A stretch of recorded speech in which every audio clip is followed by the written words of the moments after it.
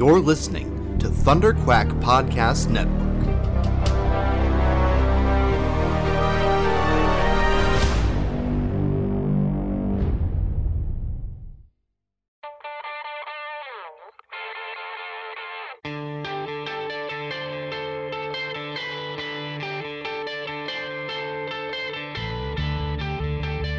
Hi, this is Adam Kubert, and you are listening to the Epic Marvel Podcast.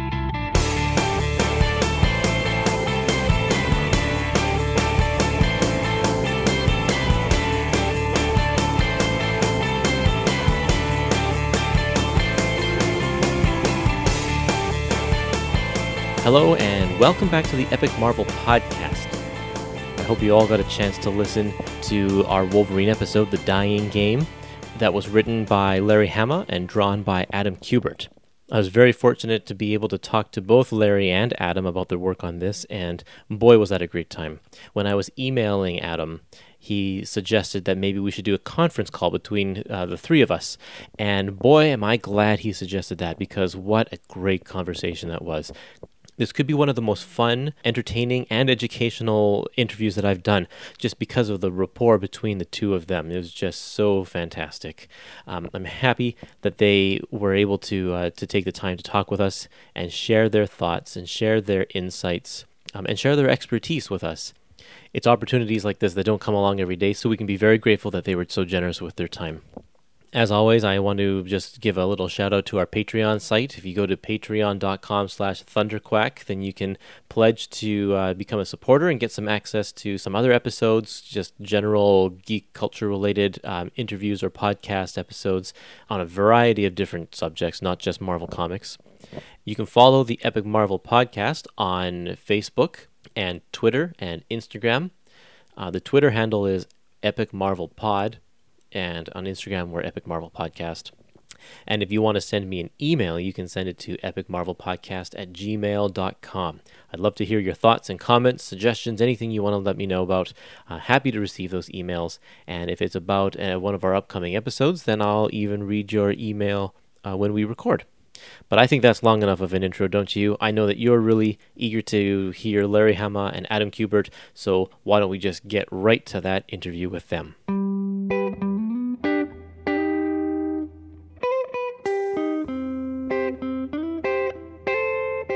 Hello, is this Adam? This is Curtis Findlay from the Epic Marvel Podcast. Yes, hi, Curtis. Hi. How are you? Good, thank you. Let me just get Larry on the line here. Larry, are you there? Mm-hmm. Larry, Adam is here with us as well. Welcome, both of you. Hey, Larry, how you doing? Okay. I'm hanging in. Awesome. Good. Glad to hear that. Well, I really want to talk to you two about your time on Wolverine together, so we'll be focusing on Wolverine sort of issues 75 to 100 or thereabouts, because that's when the two of you were working together. Okay. So the first question I have for the two of you is, did you enjoy your time together working on this book? You can air all your grievances right now if you need to. No, I'm just joking. No, I've got no grievances at all. I really enjoyed it. And it was just amazing to see what Adam would do with one of my plots. He always made it look better. Always made me look better than I was. You're too kind. You're too kind. I would say that Larry is a little unusual as far as writers go, because he is an artist writer. He's an artist, but he's also an artist writer. He knows how to write for an artist because he is an artist. So that made my job easy.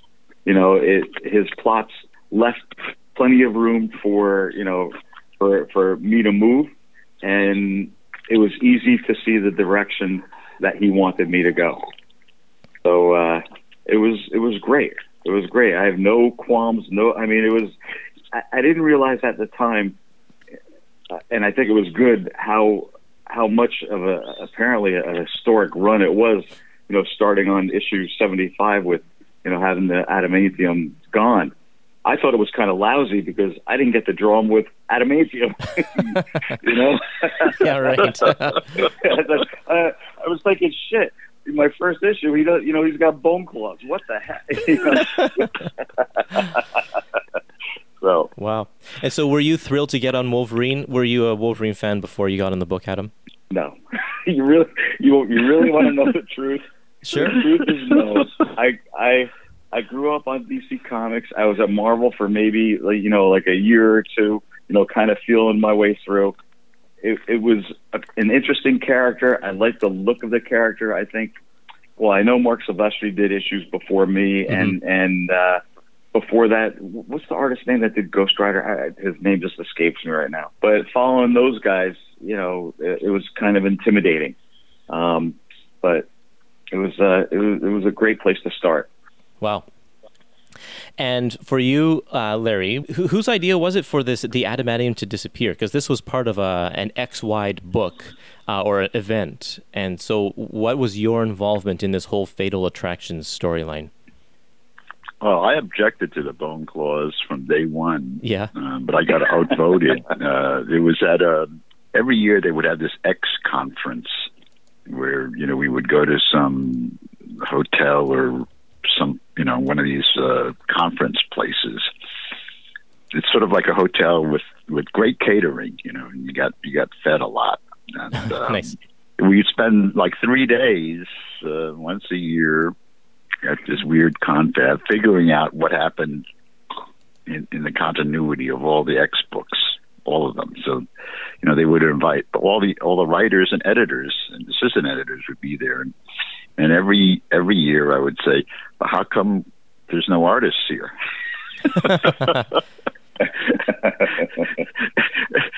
And all the editors and writers who are and all the editors are writers too. I was the only one there who, was somebody who drew. Wow, really? And they would say, "Well, no, we don't need them." And I'd say, well, come on. Wow. So I was always outvoted on that, and then this big argument happened about like somebody had the idea to like have bone claws, and I said, well, right off the bat, I said, well, wait a second, were they bone to begin with? I think wasn't the whole point that they implanted adamantium into him? Right. Yeah. And if they're really bone, how come when they were full of adamantium they looked like knives? I had all these stupidly logical questions, because my being able to write convincingly has to do with my accepting the fantasy. Right, of course. The fantasy has to make sense to me, and I wasn't buying it. And what can I say? I got voted down, so I had to go along with it, and I made the best of it that I could. You certainly did. Yeah. So I tried to compensate in that first issue by ramping up the dramaturgy. At the end to try to turn it into a tearjerker. So right. I loved the way it ended, and I loved, it was high octane, and then 2 pages, 3 pages of him getting on his motorcycle and leaving, and it's the contrast that I think really makes the story, makes you care about what happens at the end. Definitely.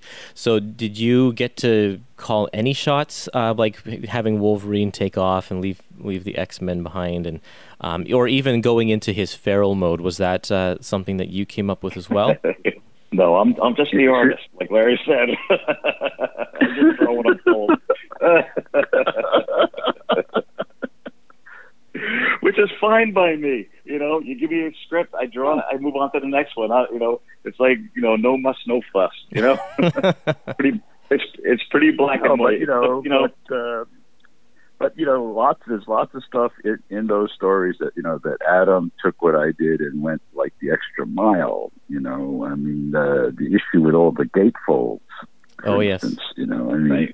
I didn't script those foldouts into the story. I'm sorry, Larry. I didn't.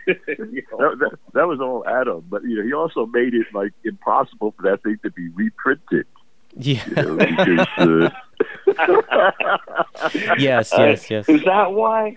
And Larry, to this day, I have all the originals because I just love that story, and I bought them. I bought the originals from Mark Farmer and from Dan Green, and I still have them.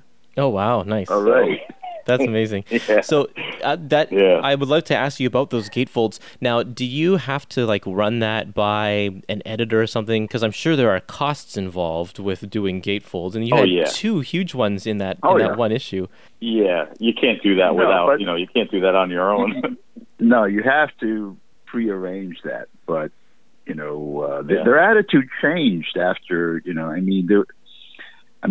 before Adam came on the book, when Silvestri was doing it, I designed a cover that had die cuts. There were like 3 big claw marks. Right, against the file folder or something. There was an interior cover that you saw through the claw marks. Right. That was a great idea. And boy, did I get such resistance to that. The guy who was in charge of production said, "Oh, that would cost 2.5 cents extra per copy for the die cut," and I said, "But that's nothing compared to like how many copies of this you're going to sell, because this is going to really, it's going to be so striking a cover that people won't be able to resist it." There was still just, but they bit the bullet and they did it, and that opened the floodgates. I think when they saw, gee, if you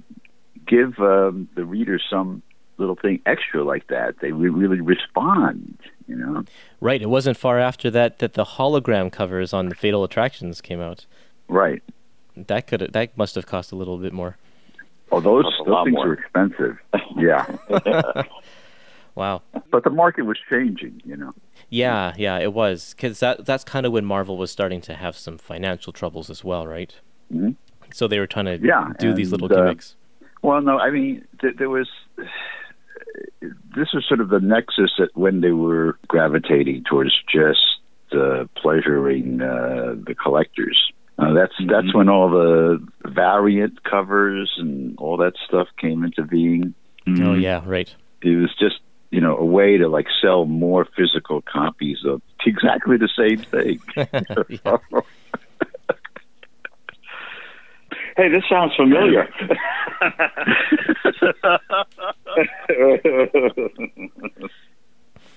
Tell me a little bit more about Wolverine versus Sabretooth in issue 90, the one with all the gatefolds.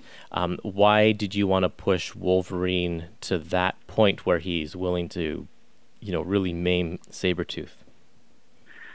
Well, I think there's just so much you can, tease the reader.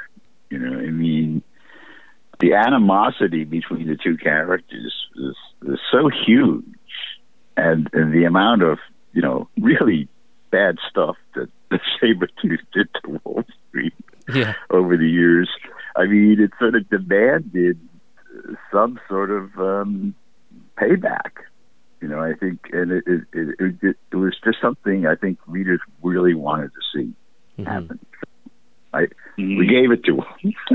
Nice. Let me stop you short a little bit. We almost gave it to him because I don't know if you knew this, Larry, but I redid the last page of that story. Oh, yeah. Okay. Because the original last page, I thought maybe Bob just said, we can't do this, because the original last page, it was clear that Wolverine killed Sabretooth, and it was right before the Weapon X transition and such. But then I redid it to leave the question a little more open. Did he kill him or didn't he kill him? Okay. Right. So, and then people would have to wait for 4 months because of the Weapon X interruption. Right. Right. Adam, tell me a little bit more about doing these gatefolds and just drawing this issue in general, because you do some pretty radical things, especially with the fight between Wolverine and Sabretooth over the 2 pages that's like turned on its side, and there's like all of these non-conventional panels in there. Tell me a little bit about drawing this issue. Well, first of all, you have to be careful what you wish for, because when I asked for it, I said, this was, the idea is that this is a huge fight between Wolverine and Sabretooth. It's a showdown. And let's make the pages bigger. Let's make the images bigger. Let's make the whole thing bigger. That was really the impetus behind, the idea. As far as the panel layouts and, for me, it's the story that dictates how I tell it. And if it's a huge, there was a 3-page gatefold of just Wolverine and Sabretooth slugging it out. Yes. I thought, you know what? This is really interesting, and this is really cool. I want to see how many panels I can get into this gatefold spread, which is why I did it. And it was a fun. I'm hoping that if it's fun for me to do, it's fun for a reader to read it. That's really the impetus behind doing it, along with but most importantly, it's the story, because you'll see at the beginning that the panels are laid out fairly conventionally.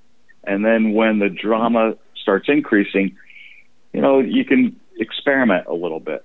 And that's been my approach all along, actually. Wow. I think it's also important to note that, there's a transition that happened in visual storytelling in fight sequences around this era. That, it's a difference that I call like the difference between balletic, like ballet-like fights, choreographed, and cause and effect fights. I mean, right. Before, it'd been very common to just, a writer would say, okay, 4 pages of fight. Right? And the artist would have to draw like 4 pages of people punching each other. Yeah. It's horrible. Sometimes, it's really hard. right. And sometimes, like Jack Kirby would take an instruction like that and do like especially in those early Thors, he would do like a double page spread of people just, hitting each other with swords. But when movies changed, because that's the way they used to do movies, I mean, if John Wayne got into a fight in a bar, it would be lots of fast cuts between, like him throwing a punch and a guy getting hit, and all these things going back and forth like that. And then Kung Fu movies came down the line. Okay. Yeah, American audiences were then shown a different way of visual storytelling, where they would see full figures and they would see entire actions and reactions. And like somebody would, get hit and go catapulting backwards, and they weren't hiding anything in the cuts. Yeah, there was no hiding anything in the cut. You saw the action and you saw the reaction.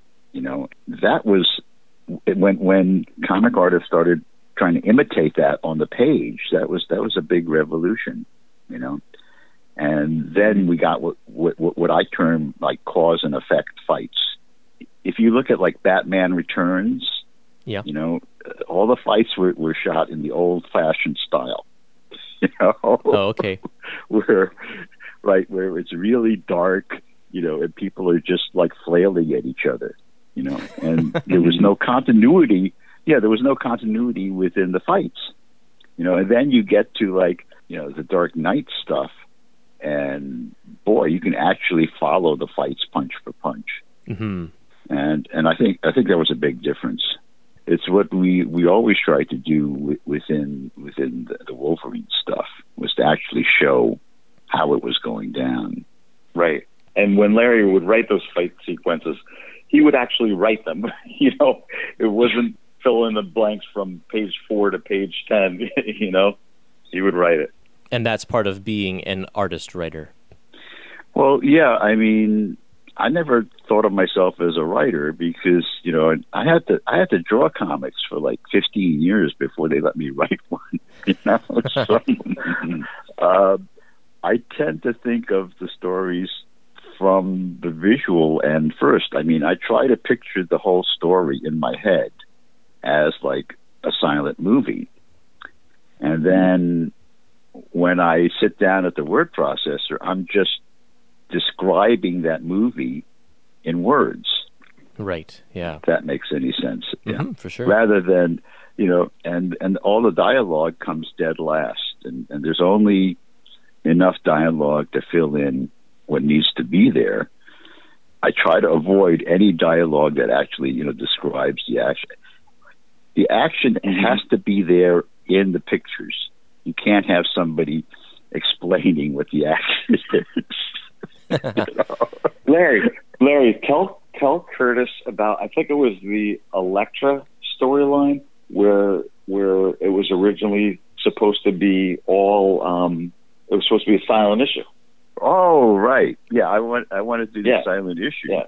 Yep. Where this sort of bone-clawed animal instinct Wolverine, meets up with Elektra. Yep. Right. And Bob didn't like it. So this was after it was drawn. After it was drawn. Oh man, drawn. The editor said, there really should be words. And I said, it's too what? He said it was too fast to read. Like the reader would feel gypped because it didn't take, didn't spend enough time on the on the comic. Wow. Right. So I had this sort of weird brainstorm. I said, well, let's keep the original story silent and let's overlay these captions that are first-person captions of Elektra telling a completely different story. Yeah. That sort of matches the pictures in a weird way. Okay. And then have it all sort of like gel together at the end. And I've had dozens of people come up to me at cons and say, I really like that story, where Elektra and the gardener and and all this. And I'm saying, yeah, but you never really saw that, and they're convinced that they saw the images. Oh, isn't that interesting? Wow. That's genius. Yeah. And they only it's because you're drawn into the story by the pictures, and you're just following it along, and you're assuming, that you actually saw it. That's fantastic. Which is pretty interesting. Yeah. Yeah. It was such a brilliant way, and it was just an accident, I think, right, Larry? That that this story happened the way it did, but it was such a great accident at the end. Such a unique reading experience. I love that. Mm-hmm. Wow. Yeah, I don't think anybody else ever did that. That sort of overlay story of yeah, have they two stories the in whole one. Story. Yeah, two stories in one. That's right. Yeah, basically it was. I mean, you could just read the text and have one story, and just look at the pictures and have another story. Right. That's like the perfect example of the comic book medium, right there. One can't exist. The issue really needs both parts to it, the visual and the and the words. Otherwise you don't get the full picture. Oh yeah. That's with every story. That's what this one in particular, but that's with every story. It's a combination of things. Absolutely. Yeah. That's what makes it unique. But my thing from the beginning was that because I don't really read comics myself. I just look at the pictures.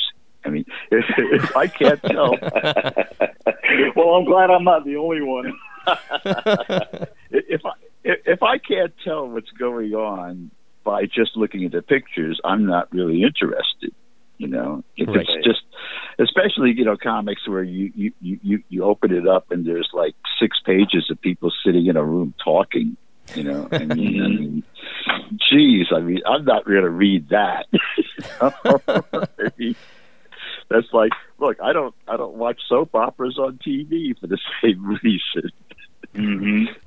And there's certain, I remember going into Zen Books and finding the first issue of Akira.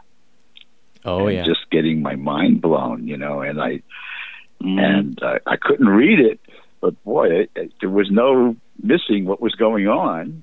And the same thing, back in the 70s when I first saw, the Lone Wolf and Cub Ogami Ito manga at Zen Books, and I bought up a bunch of them, and then, all my friends went to Zen, like Kaluda and Wrightson and, all those guys, went and bought up all copies of this stuff. And, sometimes, we'd sit around and we'd be talking. I remember I was talking once with Kaluda, and we got into this whole discussion about this one story, where the kid Daigoro gets, left alone in the baby cart. It's a whole story about him, And we were talking about this thing for like half an hour about this story, and then we realized, neither of us can read Japanese, but we knew the whole story and remembered it. Yeah. And just by looking at the pictures, and that's how strong the visual storytelling was, and the acting. You just got it all, Wow. I tell you, as an artist, I love a challenge, and having you mentioned two characters that just talking for an entire story, in the same place. I would love to attempt to do something, to draw a story like that, and see what happens. I think it'll be fun. But Larry won't read it. That's all. Hey, but Larry won't. Yeah, he'll look at it and say, "Oh, this is a joke." Well, I actually had to sort of I've been doing layouts for a couple of for about 3 different books lately, and sometimes I get a script that is like 3 9-panel pages in a row of people talking. Yeah, and I give it my best shot, but when you got a 9-panel page, that's you're talking about adventures in Tiny Town. Yeah. With 9-panel pages, it's when you're trying to get like figures in there, that's really rough. Yeah, I love that. I love that. It's always a challenge, but you have to make it work in the acting. That's the thing. Yeah. Yeah. When I was drawing the Hulk, do you remember they had this line-wide initiative called Flashback, Larry? Yes, the -1 issues. Right, the -1 issue, and the whole initiative was to go back to grid storytelling. No breaking borders, no overlapping panels, nothing like that, just grid storytelling. But I took it one step further, and I brought it to a 4-panel grid. And I think Larry David was writing it. Not Larry David. Peter David. Peter. Yeah. Peter David. Larry David. Yeah. One David. Well, Larry David's a different guy. Yeah, I know, Larry David. Peter David. But I shoehorned his story into a 4-panel grid. 2 panels, 2 tiers, 2 panels each. Right. And I learned so much about composition, trying to make an interesting composition work within the panel. That I can, even after that Flashback initiative, I continued that because I was having so much fun trying to make it work. Yeah, it's interesting when you put your own restrictions. When I sit down and draw a story myself, I actually draw the panel borders first. Okay. And then fill it in, because that's the way. Because if you do it panel by panel, it's impossible to get a decent page design. Yeah. You want to make the whole page. Yeah, you want to make the whole page have a unified design and pleasing to the eye. Mm-hmm. I tell the students, you're not drawing 5 illustrations in a page. Each page is one illustration that has to work that way. In fact, I tell them, look, each book is one. It's not one illustration, but it's one cohesive unit. That has to work from front to back. Yeah, and you have to think of it in those terms. I mean, Wally Wood, when he was doing a story, he would do each aspect of it all at once. I mean, he just do all the panel borders, then block everything in. And then when he would ink, he would go through the entire job and do all the outlines. Oh my God. Oh, wow. And then he'd go back and do all the feathering, and then he'd go back and and block in all the blacks. And, when I asked him about that, he said, yeah, well, it's how you keep a job consistent. Because if you're just concentrating on one little section at a time, you tend to over noodle one panel. Okay, yeah, that makes sense. Yeah. I didn't know he did that, but I do that exact thing. I'm working. I have a 20-page story in front of me. It's all bordered up. I'm tightening it up. I'm doing all the outlines, laying in the blacks. Same thing. I didn't know he did that. Right. There's a lot of people that do it that way. Because it is the most efficient way to make it all consistent, and it forces you to visualize, the whole thing as a single entity rather than disjointed separate panels. Well, yeah. It's also easier to see your mistakes and to correct your errors. Absolutely. By the time you come back to page one, you're like, oh man, this sucks, and it's easy to make a correction. Right. Right. Okay, wow. There's a lot of thought that goes into this shit. Yeah, I'm sure. Yeah. Well, and it's fascinating being able to hear the thought process behind it, because I think people, you just see the finished product and don't realize even the science behind it. Mm-hmm. Wow. Can you tell me a little bit about creating new characters, and especially the ones that you did for your run here? And I'm thinking of characters like Dirt Nap and Chimera, the Dark Riders. These are just some absolutely ridiculous characters. Can you tell me about both the design aspect and just thinking up the concept of them? A lot of it has to do with deadline. Yeah. Sure. Well, Larry, or whatever writer, usually gives a brief description, or this is at least my experience. Yep. And, I design it on the page because I just don't have the time to work it out. It could be this way, it could be this way, because we're under such time constraints to get the thing done.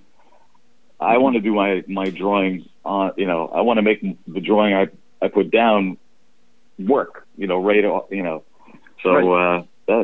That's the way I do it. That's how I do it. I do it right on the page, because you know what? I found that if I sit and try to design a character on a separate piece of paper and then I try to transfer it to a page, there's something unorganic about it. But if you're introducing a character, it's taking up like a big like a half a page panel or something, and you got this big space to do it. And you can do it in a dynamic way. Boy, that influences how you design the character, Mm-hmm. Okay. Rather than, because if you're doing it on a separate piece of paper, you tend to draw a guy just standing there, Right. Right, yeah. But if you're doing it on the page, you have to be drawing him in character, Mm-hmm. doing an action or expressing something, and that's a better way to capture what the character is right there. Mm-hmm. I never thought of it that way. Having the character jump right into the action. Right. Mm-hmm.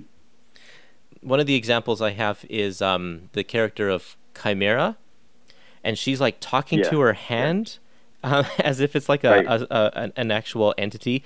That's something that you wouldn't get if you were just drawing on the paper. But you got so much emotion through her face and her action, her acting, because that's our first time meeting her there. Right. Well, Larry wrote it that way, and he came up with it, and I just put a visual to it. I remember that crazy character Dirt Nap. I think Larry said to put a smiley face on his shirt, and I did,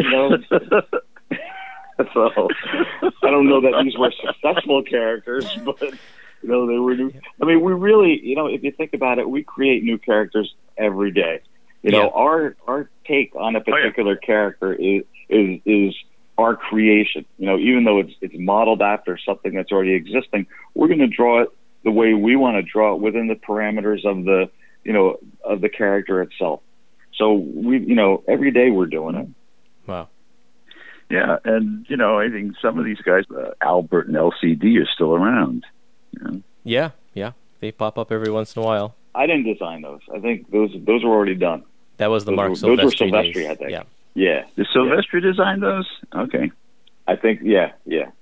I didn't. Larry, you made the decision to destroy the Princess Bar and a bunch of the supporting cast over there in Madripoor. Can you tell me a little bit about that there? Well, it was because the character just seemed to have gotten bogged down in Madripoor, and I just wanted to cut him loose from there, and have him be in America and Canada. Nice, yeah, because he kept on going back. Yeah. Well, there's not much more to say than that, I guess. Right. I'm just thinking, I can't believe how long ago did we do this? It doesn't seem like 25 years ago. But Yeah, I can't believe I can't believe I remember all this stuff as clearly as I do. Well, the last time we spoke, Larry, I was asking you questions about Iron Fist, which was in the 70s, and you didn't have as much to say about those ones you didn't remember. Well, yeah, it's hard. I take it back. That was Iron Fist was like 40 years ago. Yeah, it was. Yep. Yep. So we're building up to issue number 100, and you have, I think everybody was expecting Wolverine to get his adamantium back, especially since you were building up this whole cyber plot, the subplot that was going on behind the scenes, and then you don't give it back to him. Was that, why did you make that decision? I don't think I made the decision. Okay. I'm just following orders, Oh, okay. I mean, every month I would say, "Hey, when can we have the adamantium back?" That's funny. Wow. Because, that didn't... I think he stayed without adamantium for something like 4 years. It was a surprisingly long time. Well after you left the book. Mm-hmm. Yep. Yeah. Well, let's talk about the Age of Apocalypse for a little bit. I know that this was a line-wide event as well, so I'm assuming that this was sort of a story that was also kind of thrust upon you. The overlying premise was thrust on us, and we had to sort of follow this whatever, but we were just sort of winging it by ourselves. Okay.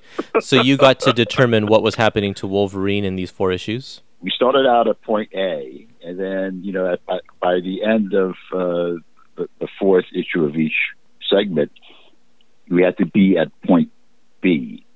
Mm-hmm. And then you had to sort of fill in everything else in between it, So we knew where it started and you knew where it ended, and you just had to, make sure that everybody got to that point with all their limbs intact. Yeah.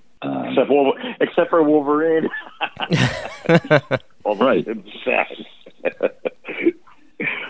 I loved this because we got an actual glimpse of a relationship between he and Jean Grey, which is something that I think that fans have been wondering, kind of what would happen if they actually did get together. So it was nice to see that. Mm-hmm. And then there's a little bit in there where, in part of the Human High Council, Mariko is part of that group, and they have a conversation, but there's no romantic hints of any sort of romantic involvement at all. And I thought that was an interesting choice to make too, considering their past. Well, it's a different reality. Mm-hmm. But my favorite sequence in that whole arc was the scene with Wolverine and Jean Grey in the airplane taking off. Oh yeah. I just love that. Yeah, she's about to take off, and the visual storytelling and the acting I thought were just great. They were, it was really nice. I thought the coloring was great because that's actually when the computer coloring kind of started out, and I think Steve Buscelato colored that, and I was that impressed me. Clouds and actual rendering. It wasn't overdone. And that time of day, late day, late afternoon. Right. You really got got that feeling, and it was like really terrific. Yep. How did the coloring affect the way you drew stuff? Because even in this Wolverine, starting from number 75 to 100, the coloring, like you said, does a complete change, going into this full kind of digital separations and such. Does that affect your artwork? Absolutely. Yeah. My dad taught me to try to make the black and white color proof. And there was no such thing once, the digital coloring started happening. You couldn't possibly make it color proof. So, you had to, you were really at the behest of the colorist. You either leave stuff open for color or you render the hell out of it. Either way, you're taking a chance. Hopefully you work with someone who knows how to draw, because it's really not just about, laying a color on top of a color next to a color.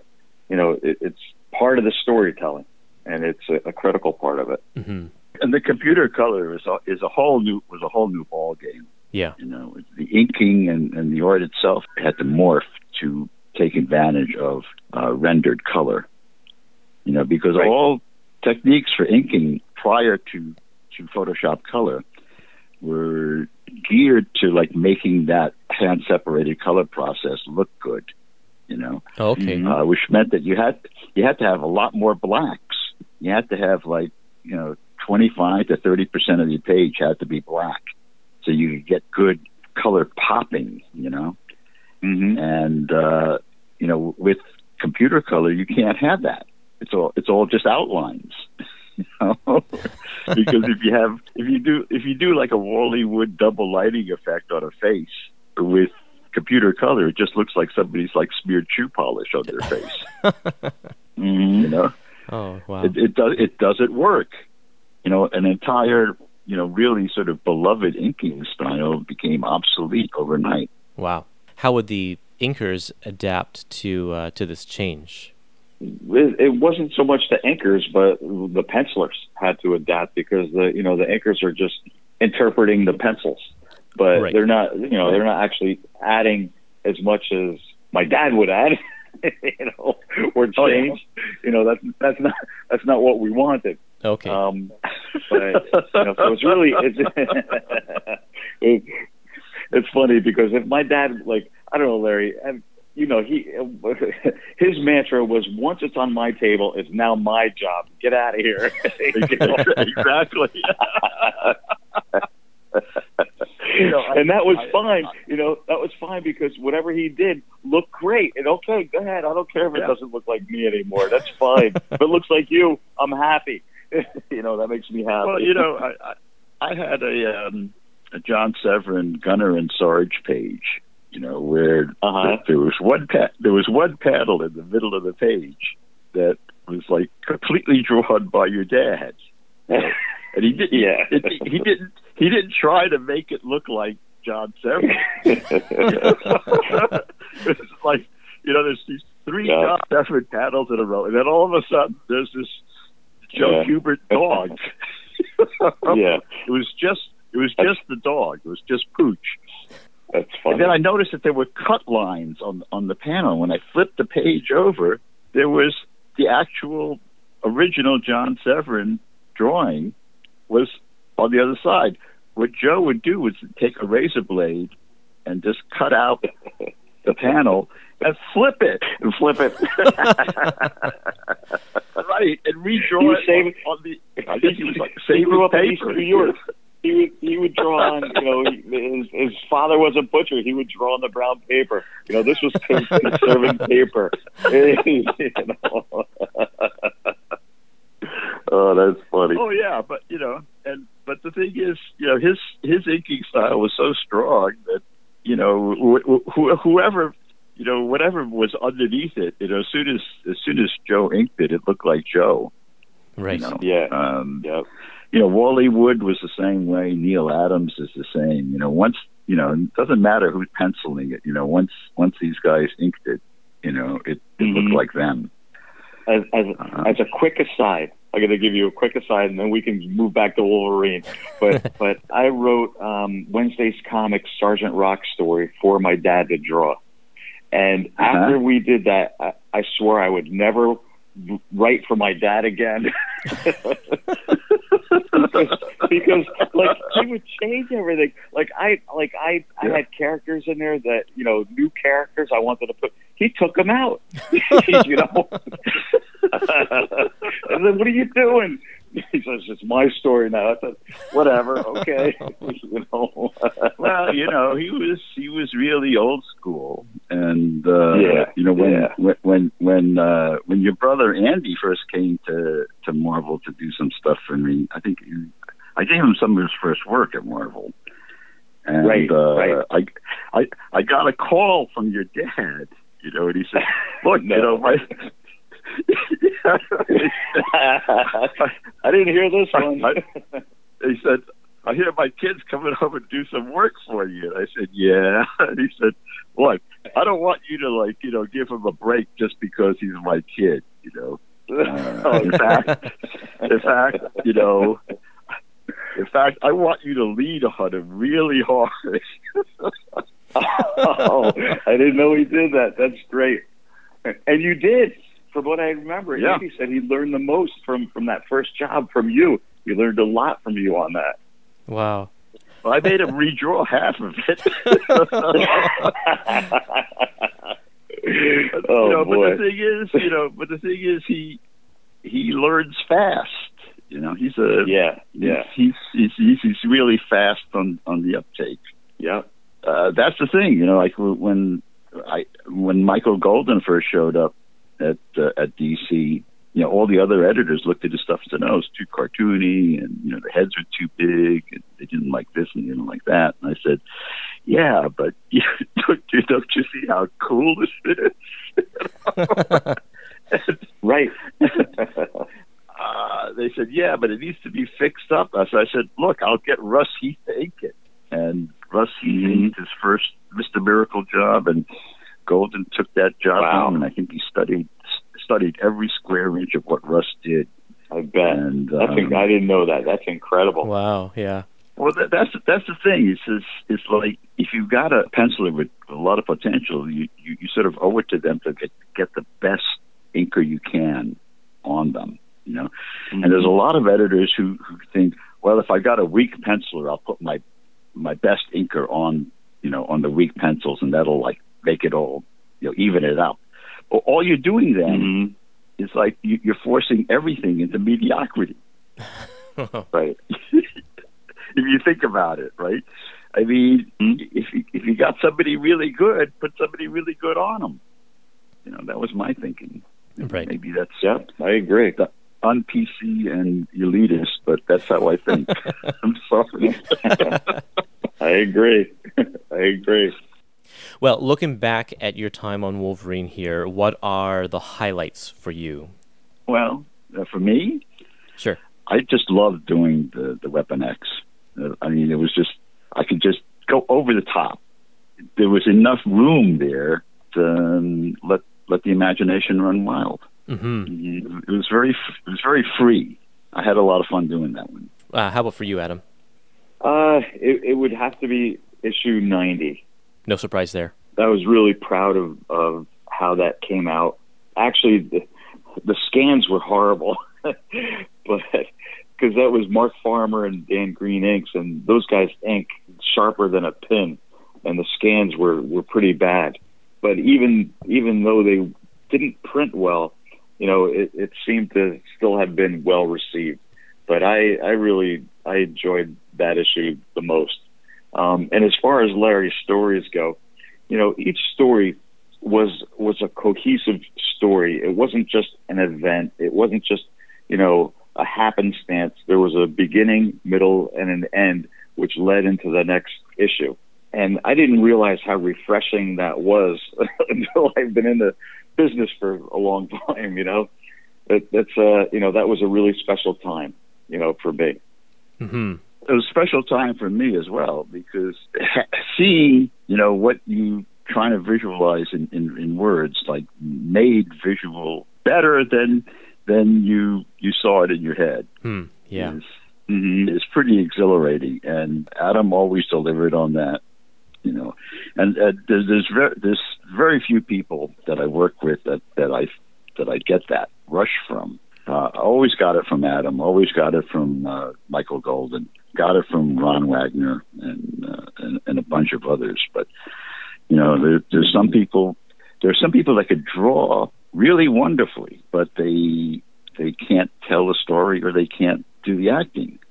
It's an odd combination of skills that's unique to this business. Right. And that's really what's fun about it, is because each time I get a script, it's like a puzzle. How am I going to solve this? How am I going to figure out that? Because the story's there. All I have to do is tell it. But it's really a lot of fun. And when you work with someone that understands and writes well and is creative, and the medium is such that there has to be drama, because it has to be action. There has to be characterization, and putting all these elements together into, a 20-page storyline. That's a real craft. Yeah, it's a craft it's sort of unrelated to everything else too. It's like there's a lot of TV and movie writers want to come and write comics, and half of them fall flat on their faces because it's a really different discipline. Writing a story that's broken up into panels, because they don't quite understand that the magic in comic book storytelling is making the reader imagine what's between the panels. That's all there is. That's all there is to it. And if you can't make them do that magical jump and that leap, then you've got no storytelling. And also making the readers feel that those characters are not standing still. That their mouths are moving and they're talking, and you want to see where they're going. Where they're going next. Yeah, there's no other medium like that. Yeah, right. And you can see what they're thinking. Yeah, you have to see what they're thinking. That's why I never used thought balloons. It had to be in the art. I was adamant about that. Wow, nice. Yep. Yeah. Well, I want to give you the opportunity to plug or promote anything new that you guys are working on. Do you have anything that you want to share with us? I'm just continuing I have a hectic deadline. I'm working on Peter Parker's Spectacular Spider-Man. Nice. So I'm just trying to get that done. I'm currently laying out another issue of Damage for DC. I've been laying out Deathstroke and Michael Cray, and I'm still writing G.I. Joe. I'm up to issue 255. Wow. And I'm starting a new arc. Plus, I'm doing a short miniseries starring the new Snake Eyes, Dawn Moreno, and I'm working on a project with Guy Dorian. Been working on 2 different books with him for a new company. What else? Wow, you're a busy guy. Yeah, I'm working on a new Kickstarter movie. I did a Kickstarter movie 2 years ago with Mark Chen called Ghost Towards Zero, and last year we finally got Japanese distribution on it, and so we're charging ahead and doing another one. And, wow, that's great. That's great. Yeah, so I got more stuff on my board than I got time to do. So. Well, you both are extremely busy, and I thank you so much for taking the time to talk with us on the show today. This is just what a great conversation this was. I had a lot of fun. It was great laughing with both of you. It was a really good time. It was great. Well, Adam, we gotta do a project together again sometime. I agree. I agree. There'd be some pretty good sales potential there, I think. I think so. I agree. I'll pick it up for sure. Okay, all right. Bye. Great talking with you, Larry and Curtis. Hey, same here.